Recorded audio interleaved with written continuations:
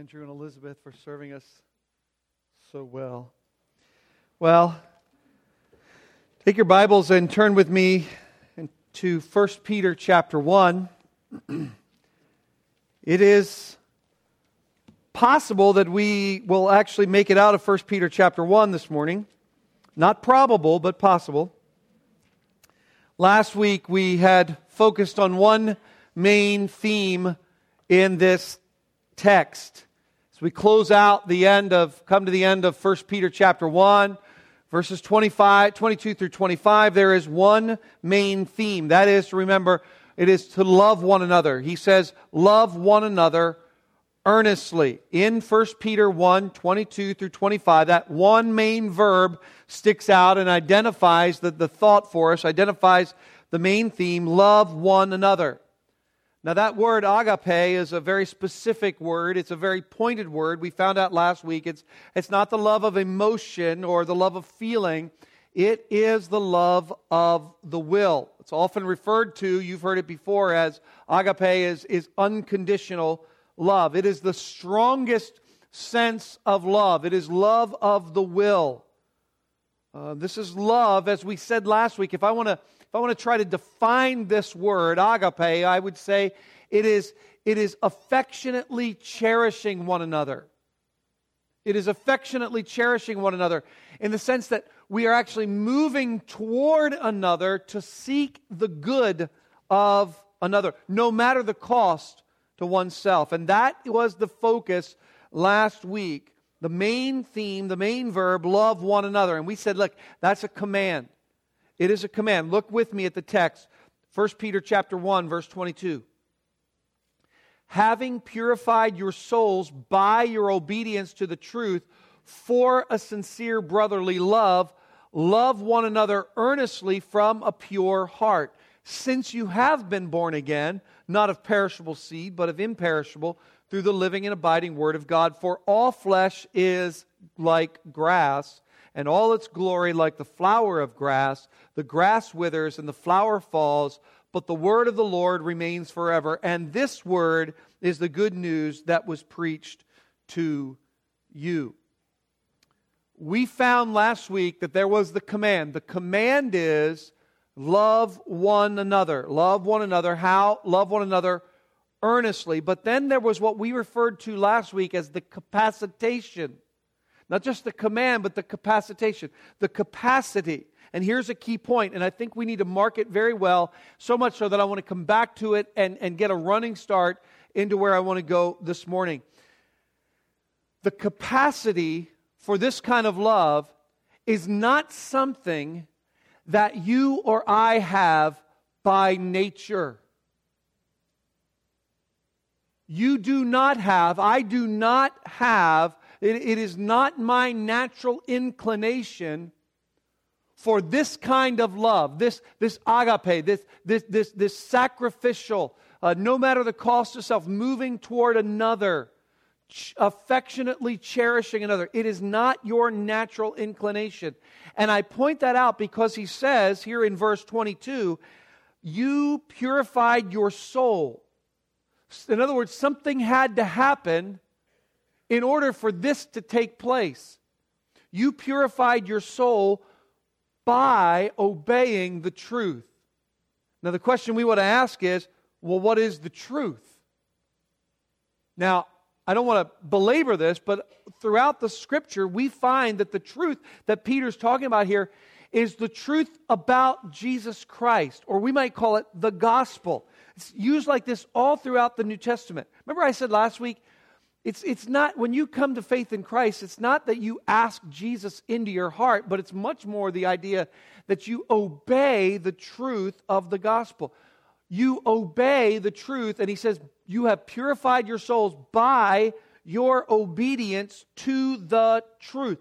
The truth is that Jesus is the Savior, but that's only part of the truth. Yes, Jesus is the Savior, but that's only part. The other part of the truth is, and you need a Savior. Why? Not because you are a bit lacking. Not because you've kind of gotten off track. No, friend, listen. You need a Savior. I need a Savior. And I don't want to say this in an off-the-cuff or offensive way. But you and I need a Savior because, truthfully, we are worms in the sight of God. We are sinful scoundrels, polluted with the deep moral stains of our sinful condition. All right? That's what makes the fact that God loves us so astounding. It's not astounding that God loves lovable people. It's astounding that He loves completely unlovable people. Right? He's not loving someone who's lovable. He's loving complete and utter delinquents. I remember there was a man who I invited to church here on occasion, and I invited him, and he said, "No, I'm not going to go. I'm not coming there again." I said, "Why?" He said, "Because when I walk in there, when I leave," he said, "I end up feeling worse than when I came in." And I suppose that's why. Because you hear things like, we are complete and utter delinquents. And I'm not just talking about the most wicked among us. I'm talking about all of us. Kids, I want you to think about that. I'm talking about all of us. Do you understand that you're born with a sin nature? Do you understand that no one had to teach you how to sin?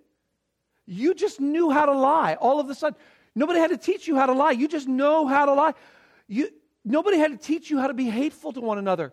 Nobody had to teach you how to be selfish. Isn't that amazing? You are really good, kids, at being selfish. How did you learn to do that? Well, just natural.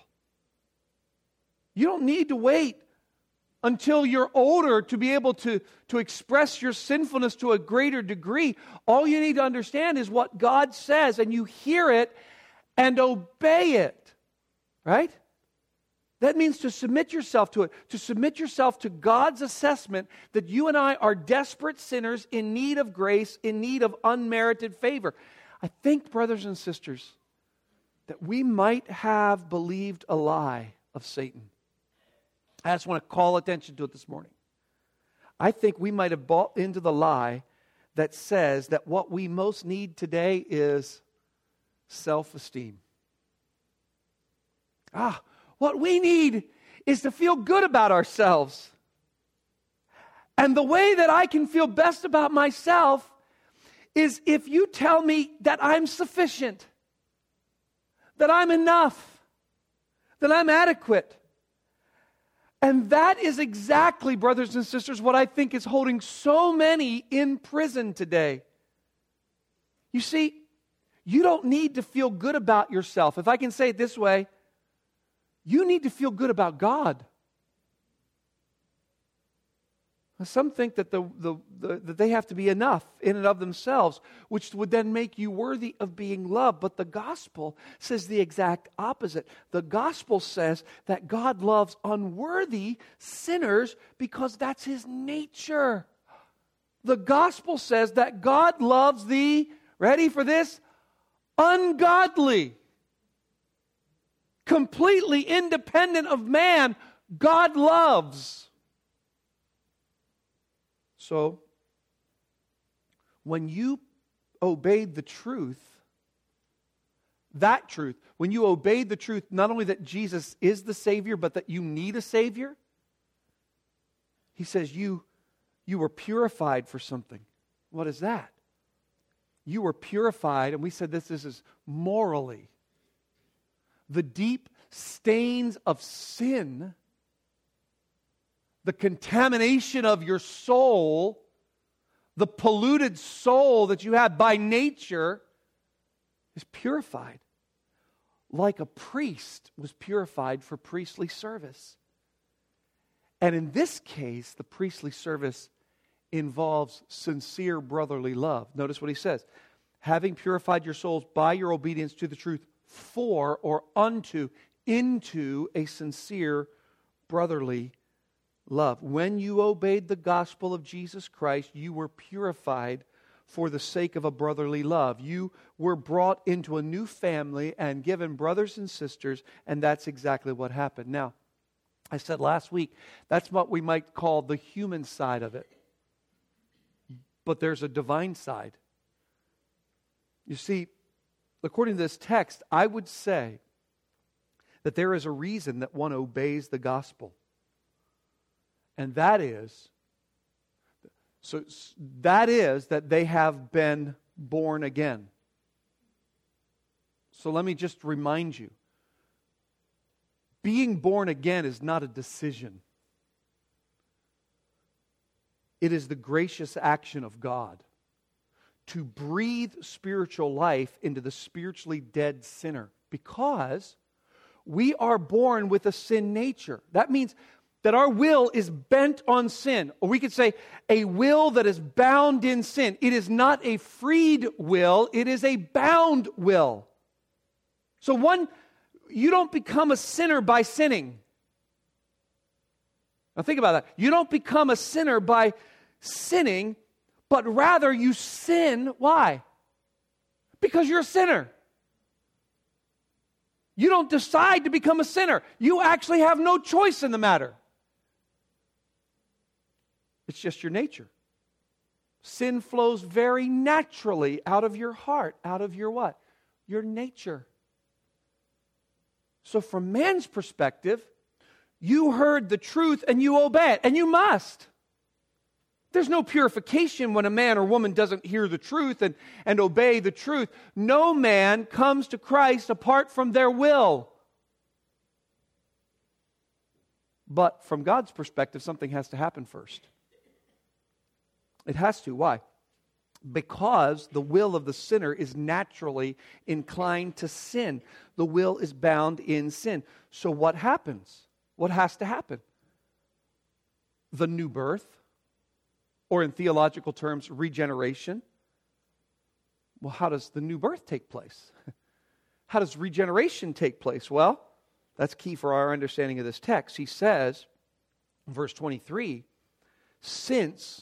notice the root cause here, because you have been born again, not of perishable seed, but of imperishable seed. We're not talking about fleshly born again. We're not talking about, remember Nicodemus didn't understand this. He was like, when Jesus said, you got to be born again, and he says, how do I get back into my mother's womb?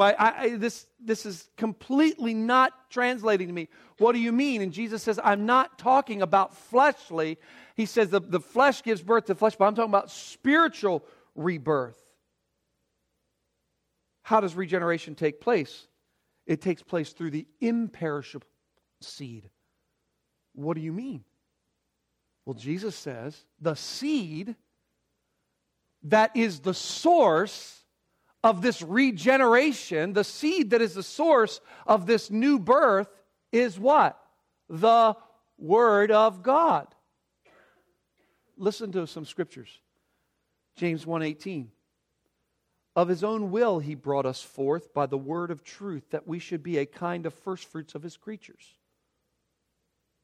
John 1. To all who did receive Him, who believed in His name, He gave the right to become the children of God, who were born not of blood, nor of the will of flesh, nor of the will of man, but of God. Jesus answered Nicodemus, Truly, truly, I say to you, unless one is born of water and the Spirit, he cannot see the kingdom of God. John 6, no one can come to me unless the Father who sent me draws him, and I will raise him up on the last day. Acts 13, and when the Gentiles heard this, they began rejoicing and glorifying the word of the Lord, and as many as were appointed to eternal life believed.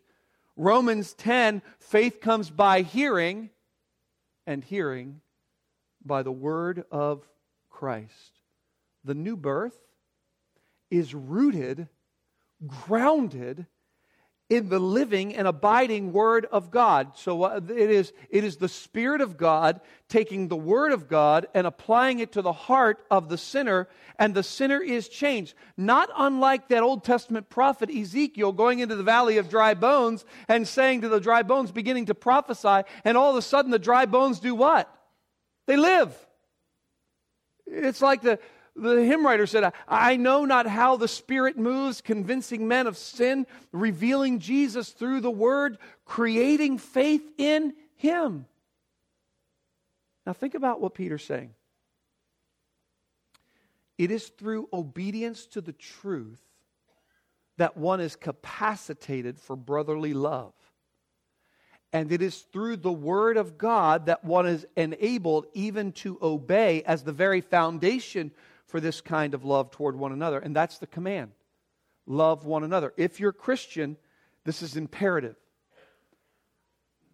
You were saved for love. Most of the time we say you were saved by love, but the Scripture here tells us you were saved for love. And that's why we said last week in no uncertain terms that the world is an unloving place and people. The world is a place and people ruled by their own ignorant lusts and selfish passion. And so were you and I. Verse 14 of chapter 1. That the kind of love that Peter is calling us to here is not a normal human attribute. It is, in fact, a specifically Christian quality, particularly made possible only by the new birth.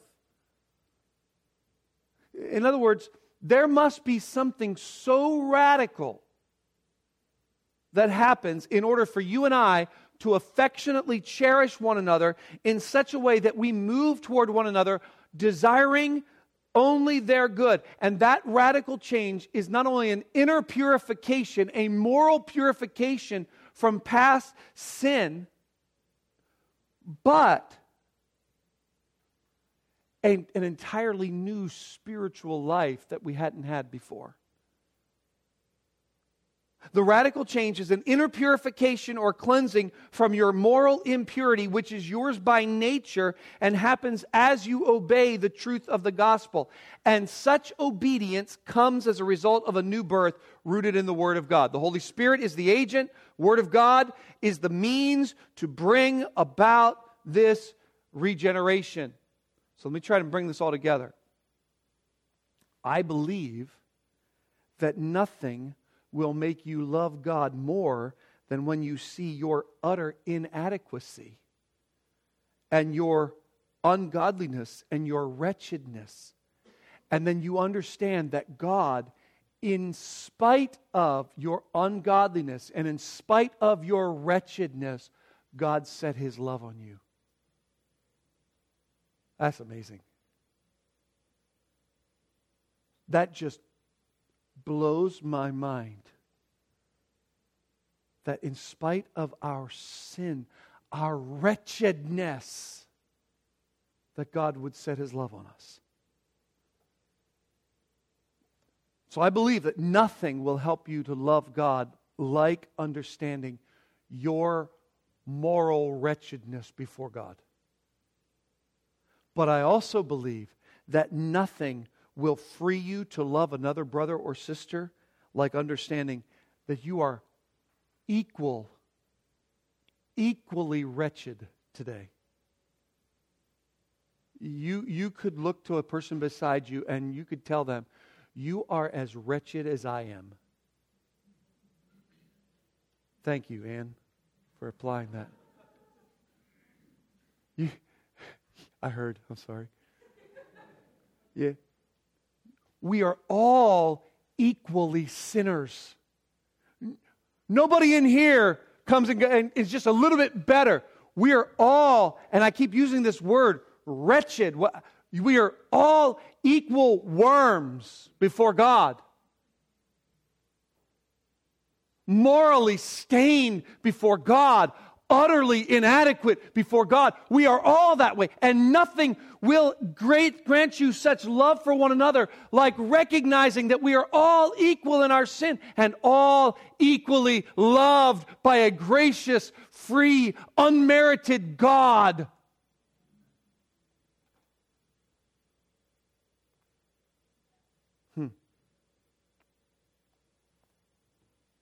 We are gathered together this morning basking in the free, unmerited, undeserved, unhindered love of our Heavenly Father. Equally.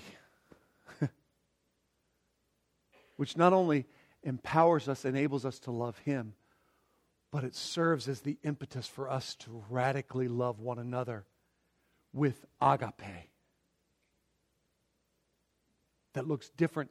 The world doesn't have this. No unredeemed, unregenerate person has this. That's why Jesus said, when the world sees your love for each other, they will know that you are my disciples. Greatest witness, greatest testimony we have is our affectionately cherishing one another such that we move in the direction of another, living out for them, no matter bearing the cost on ourselves. We have that command to love one another earnestly. So what we learn from 1 Peter 1, 22 through 25 is that loving one another is a command for the Christian, not a suggestion or even a strong opinion. It is an absolute necessity rooted in our Spirit-led obedience to the truth of the Word of God, which leads us to chapter 2. Look at verse 1. So, stop right there. Therefore, everything that comes here in chapter 2 is rooted in what we just understood. Understand? Everything. So, therefore. Now, so, put away all malice and all deceit and hypocrisy and envy and all slander. Like newborn infants, long for the pure spiritual milk, that by it you may grow up into salvation, if indeed you have tasted that the Lord is good. The way that the first two verses read something like this: having laid aside all malice and all deceit and hypocrisy and envy and all slander. Having laid it aside, lay it aside. Long for the pure spiritual milk, that you may grow by it up into salvation. You can see that Peter is still speaking in terms of earnest love for one another. He's still got this thought about loving one another as being necessary because of the new birth.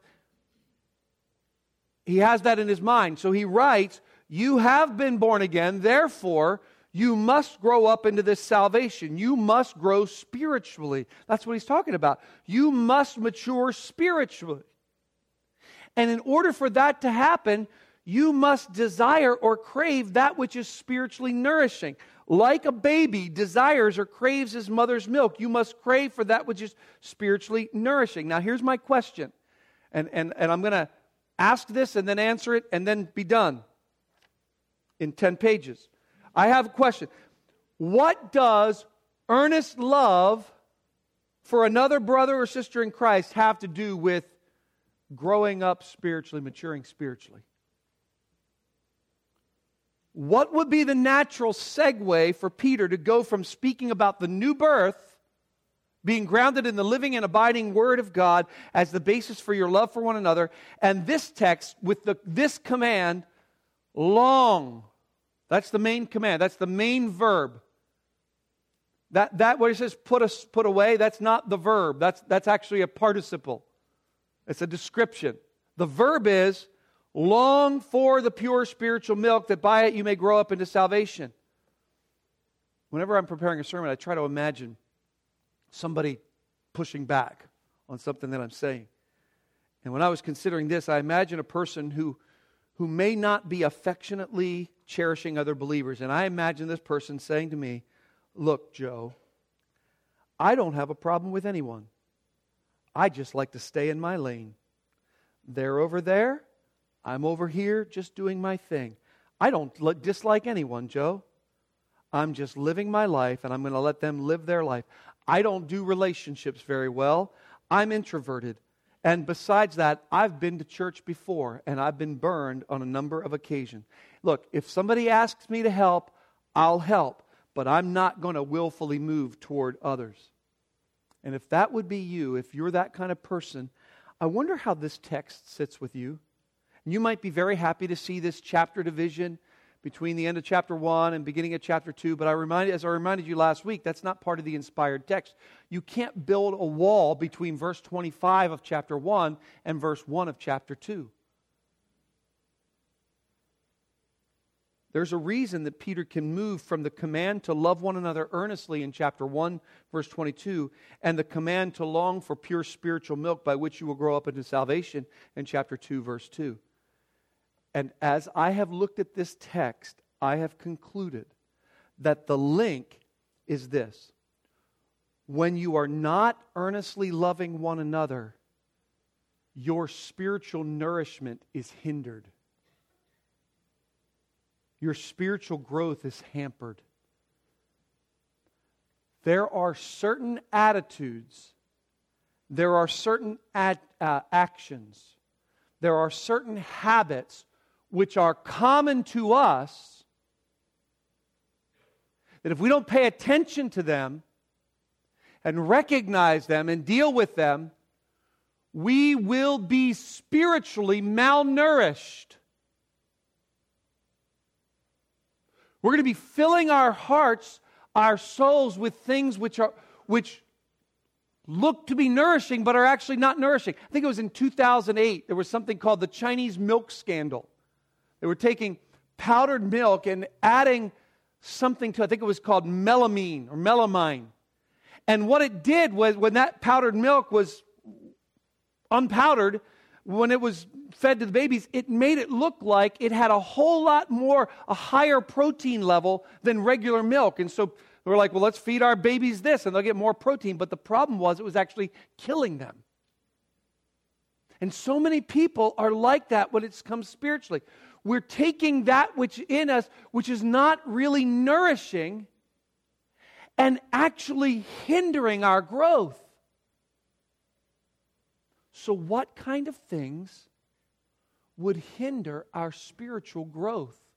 What kind of things would hinder spiritual nourishment and keep us from growing up into salvation, from being mature Christians? You know what it is? He mentions 5 categories: malice, deceit, hypocrisy, envy, and slander. John MacArthur said there's a flow to these 5. General evil leads to deceit because you need to be deceptive about your true character. Deceit leads to hypocrisy. You need to put on a good front. Hypocrisy manifests itself in envy of those who are genuine and ultimately leads to their slander. Certainly this is the absolute opposite of what we're called to back in chapter 1, verse 22. Peter says to strip off these things. And it's amazing. He says, in one way you have done this by virtue of coming to faith in the Lord Jesus Christ. This has already happened. But in another way he says, make it happen. By virtue of coming to faith in Jesus Christ, you have stripped yourself of these things. Now you also must strip yourself of these things. These are the things that will keep you from growing spiritually. The point is this: the reason that this is such a big deal about loving one another earnestly is because when you don't, you end up becoming spiritually anemic. And the church, Christians, become weak. And they don't grow. So not only do you have to recognize what God has done by virtue of the new birth, but you have to give an honest self-assessment. You have to assess yourself and look for the presence of these things and rid yourself of them so that you can grow spiritually. I'm thinking about what Peter said to husbands in chapter 3. Look over at chapter 3 for a moment. Verse 7.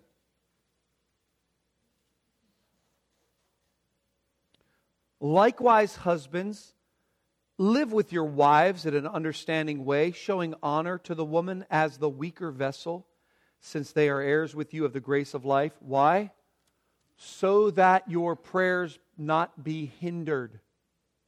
It's possible for your prayers as a leader in the home, men, to be hindered on the basis of the way that you think of and treat your wife. I think that's similar to what he's saying here in chapter 2. Where there is the presence of malice and deceit and hypocrisy and envy and slander, those things are actually hindering, hampering, preventing you from receiving proper spiritual nourishment from that which is really spiritually nourishing. We'll find out what that is next week. And will keep you from growing spiritually. Let's look at these things. Malice.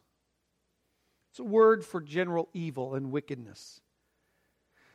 It's referring to a mind that is just filled with wickedness. It's the evil habits of the mind. It's sitting around thinking about that which is evil. Whether it's entertaining yourself with it by something you're watching or reading, just filling your mind with general evil and wickedness. It could be crude, crass jokes or dwelling on that which is evil and then playing it out in your mind. Rid yourself, he says, of malice, maliciousness. Rid yourself of it. We'll talk about how to do that in just a minute. Deceit is the next one. That's false trickery. It means, the actual word means to bait someone. So you're baiting someone into believing something or acting on something which is not true. Hypocrisy. Hypocrisy is that word that speaks of putting on a mask. It is creating a false impression or outward show which masks inward evil, pretending to be something on the outside that you are not on the inside. Rid yourself of hypocrisy. Rid yourself, he says, of envy. Envy, you know what that is? It is the opposite of thankfulness for the good that others enjoy.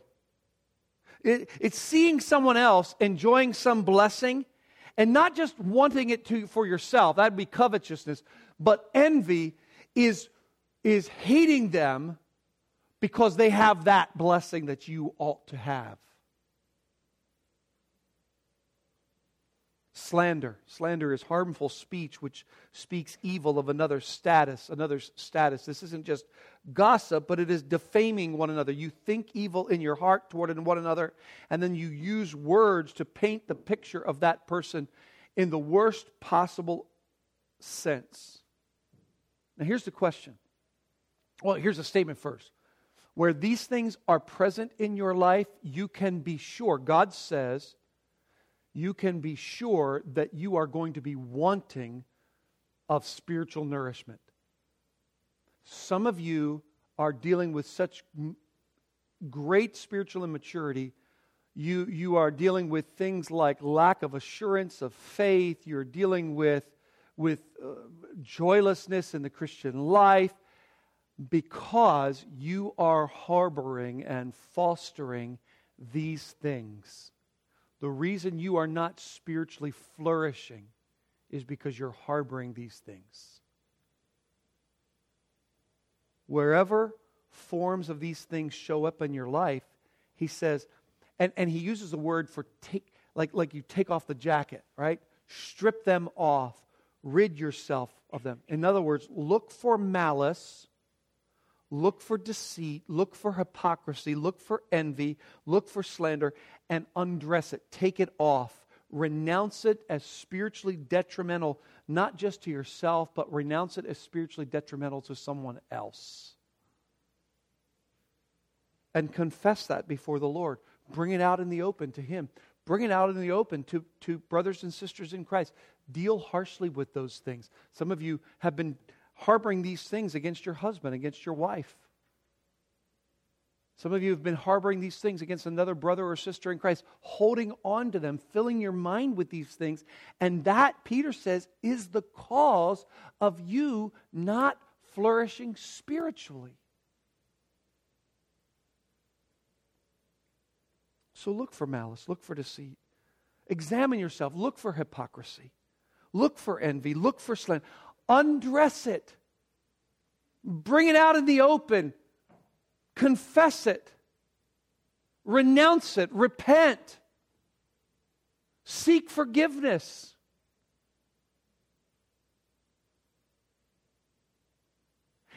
That is a way of moving toward another willfully, even if it costs you.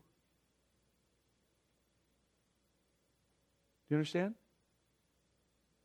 That's a way of loving earnestly.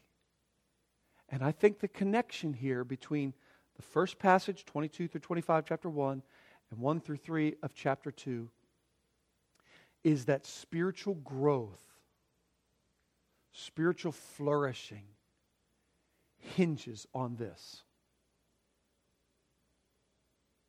The spiritual, not only as you as an individual, but as us as a church.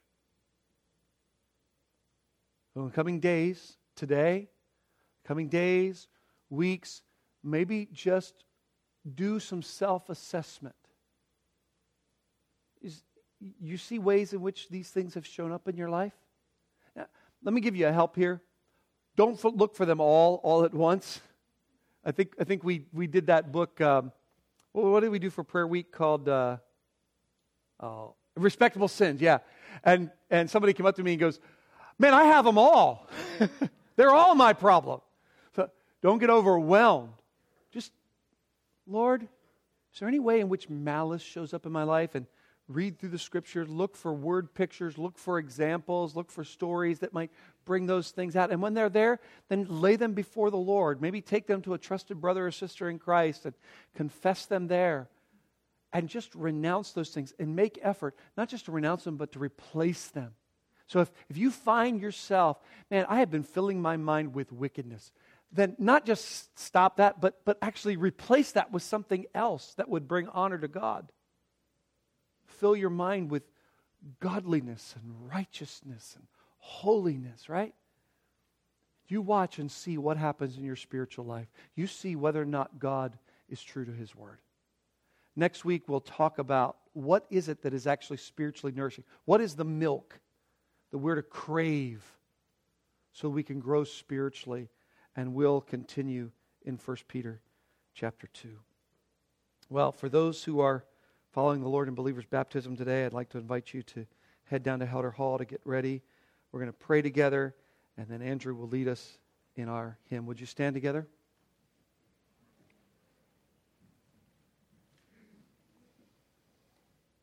Our Father, we thank you for your word. We thank you that you're always true to your word.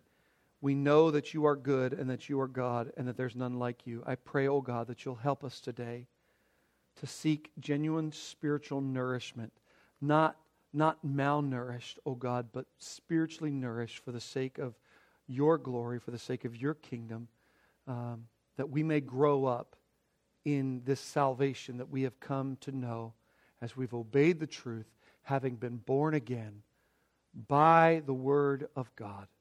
May you be pleased to honor your word today. We pray this in Jesus' name.